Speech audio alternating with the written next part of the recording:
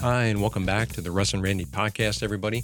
I just wanted to warn you that today's tips in 10, that is practical tips in 10 minutes or fewer, to help you brand and market your practice or hospital, will be a little bit more than 10 minutes. Not too much, maybe 12 or 13 minutes, but this is worth 12 or 13 minutes of your time.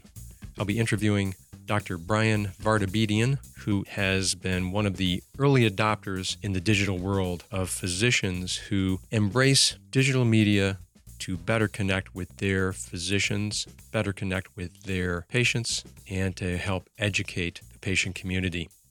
Dr. Bryan Vartabedian is an assistant professor of pediatrics at Baylor College of Medicine and is considered one of healthcare's most influential voices on technology and medicine.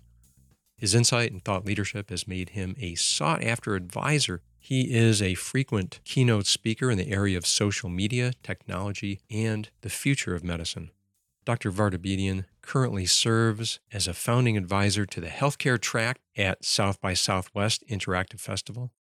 He previously served on the external advisory board of the Mayo Clinic Center for Social Media, and in 2013 was awarded the designation of Platinum Fellow by the Mayo Clinic.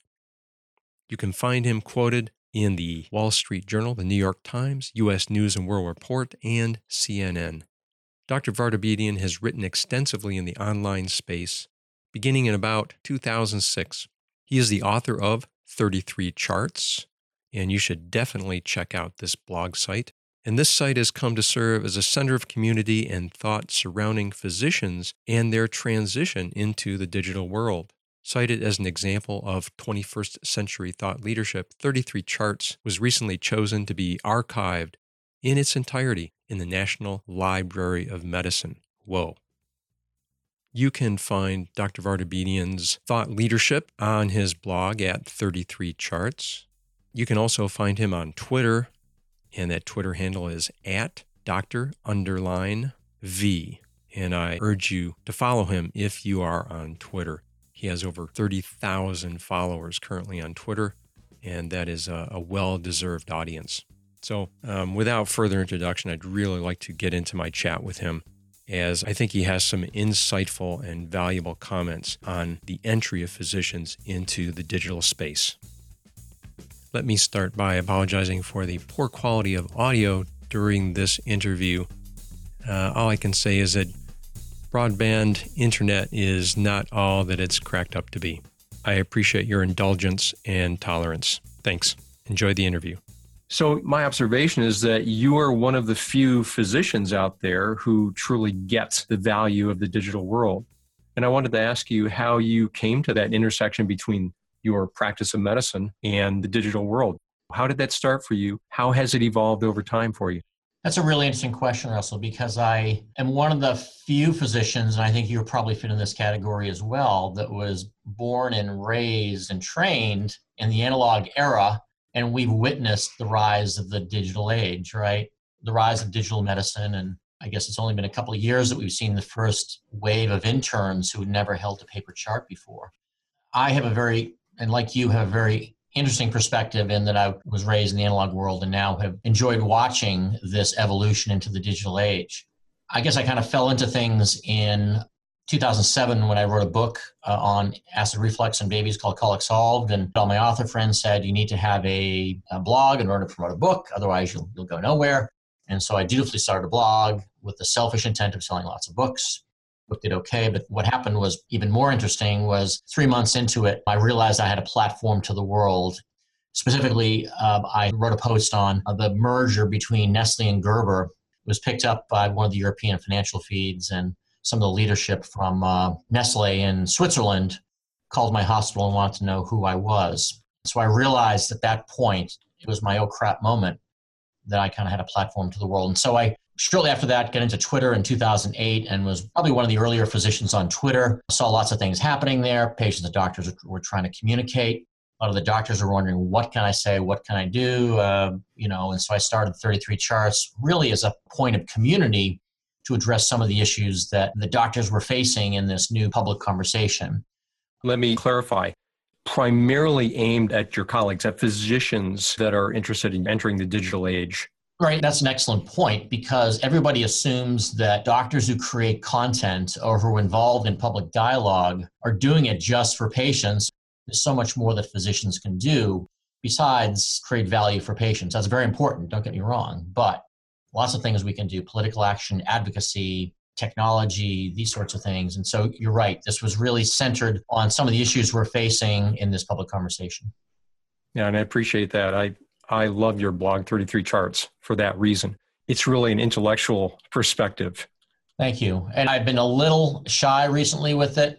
I'm thinking of going into some longer form material. As you know, on 33 Charts, I keep my posts very constrained, typically under 400 words. I drive right to the point with a very sparse, minimalistic prose, and people tend to like that. I think on some circumstances, I've probably sold myself short by not creating longer form content for traditional media. I'm going to try to do that over this coming year. For my own personal blog posts, I find it very difficult to limit myself. I tend to be the 2,000 to 4,000 word kind of writer. It's, I think, appreciated by the Google search algorithm. It has really driven the ranking of my own blogs. Right. And it punishes me because I think Google really wants things at least 300 words. And the way I write things, it is not totally optimized for search. Of course, that's not why I'm doing it. I kind of come from the perspective that good content is the best search engine strategy. So, but it's interesting, is this short dialogue here. We both learned some of the ins and outs of how to engage in the public space as physicians, and no one ever taught us that, right? Oh, not at all. Yeah, learn by doing. Right. So I have a better sense of why or how you got into it. And I think it's greatly appreciated by physicians who are considering these issues. You know, I mean, I'm looking now at a post here, doctors in social media, damned if you engage, damned if you don't. I mean, that's how we all feel. This is a great articulation of something we all experience as we enter the digital world. I wanted to ask you how you find the time. I mean, how do you prevent your reactive space from overtaking your creative space? That's got to be the biggest challenge. So let me get this straight. You're an academic institution. Full-time clinical practice in an academic institution. Yeah, you're putting in a lot of hours. You're putting in at least 2 full-time jobs. Right. You could almost say that.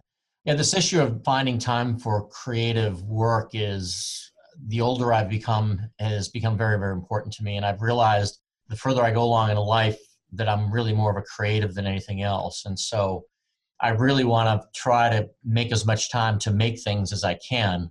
And I've looked at some of the times when I've been bored in the past. I write books and do these things like this. And so back to your core question of how I make time, I do try to be very, very efficient with my basic operational medical stuff, which you can only be so efficient, of course. But right. That's one thing, because only by doing that can I allocate time for doing the things I love to do. When it comes to public engagement, I really try to pace myself. And when I'm talking to new physicians who are thinking about either engaging in public dialogue in places like Twitter or content creation or media creation, that they really kind of be selective about where they focus their efforts, certainly who they listen to and where they focus their efforts in terms of what they're going to do. Just be very, very conservative about what you want to create and set the bar low. With Twitter, for example, when docs are starting out, there's always this sense that you've got to do the fire hose thing where you listen to 10,000 people. And for most of my physician friends, they do much, much better following 50 to 100 people who are real thought leaders, and they get a lot out of that. Does that make sense? I'm afraid that what I'm hearing is you don't have the magic bullet here. You don't have I was hoping to hear some magic solution that you had come up with, some formula. No, I don't have a magic solution.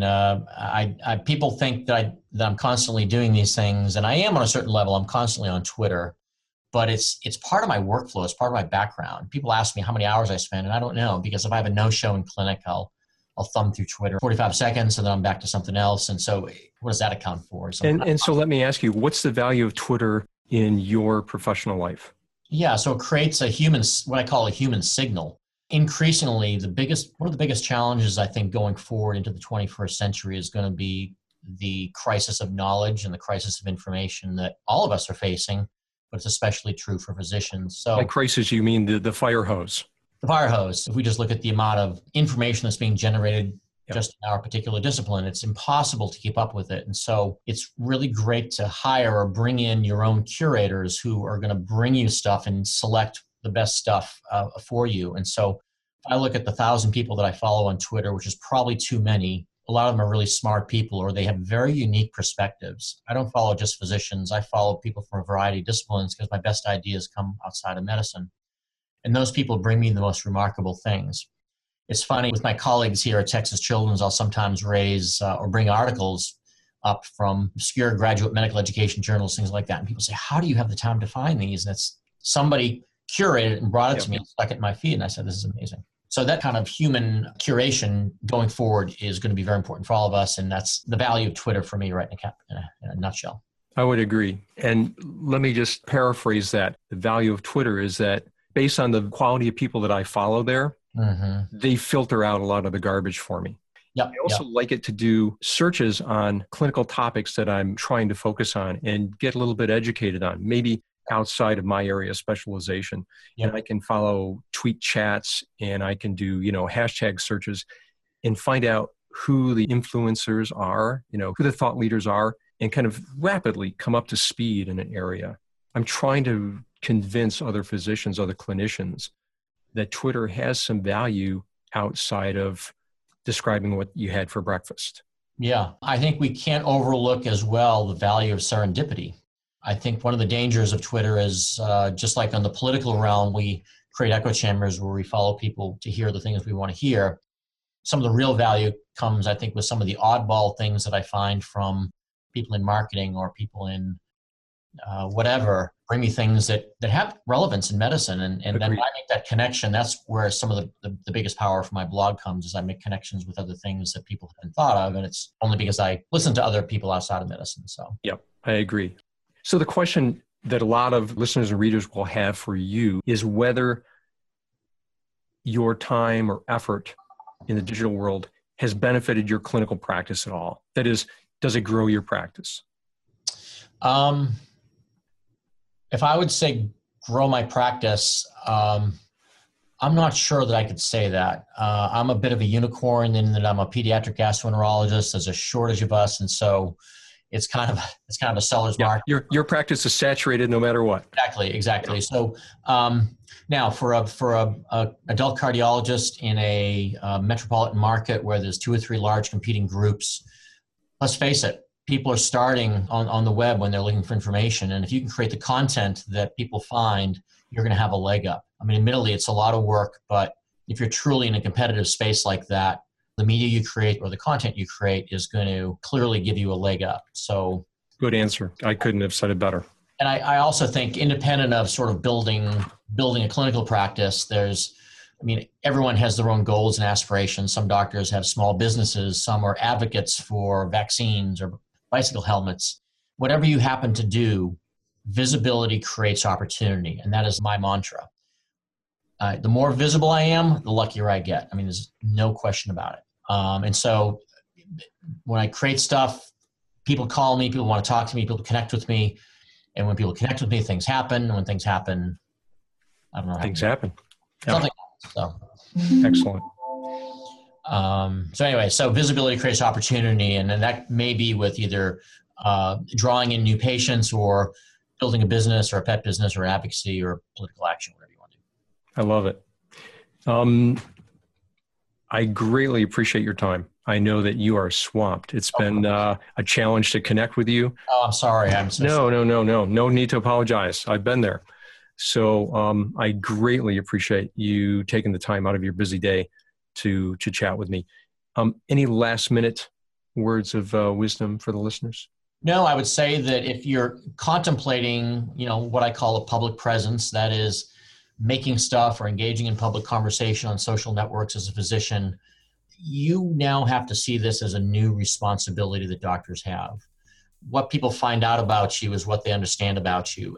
This is no longer an option. Yeah, I strongly agree with Wendy Sue Swanson, Seattle Mama Doc, that we as physicians have an obligation to our patient community to provide the information for them where they spend time, and that's online. Yeah, absolutely. Well, listen, it's been wonderful. And it has. Thank you. At Dr._V on Twitter if people want to find me.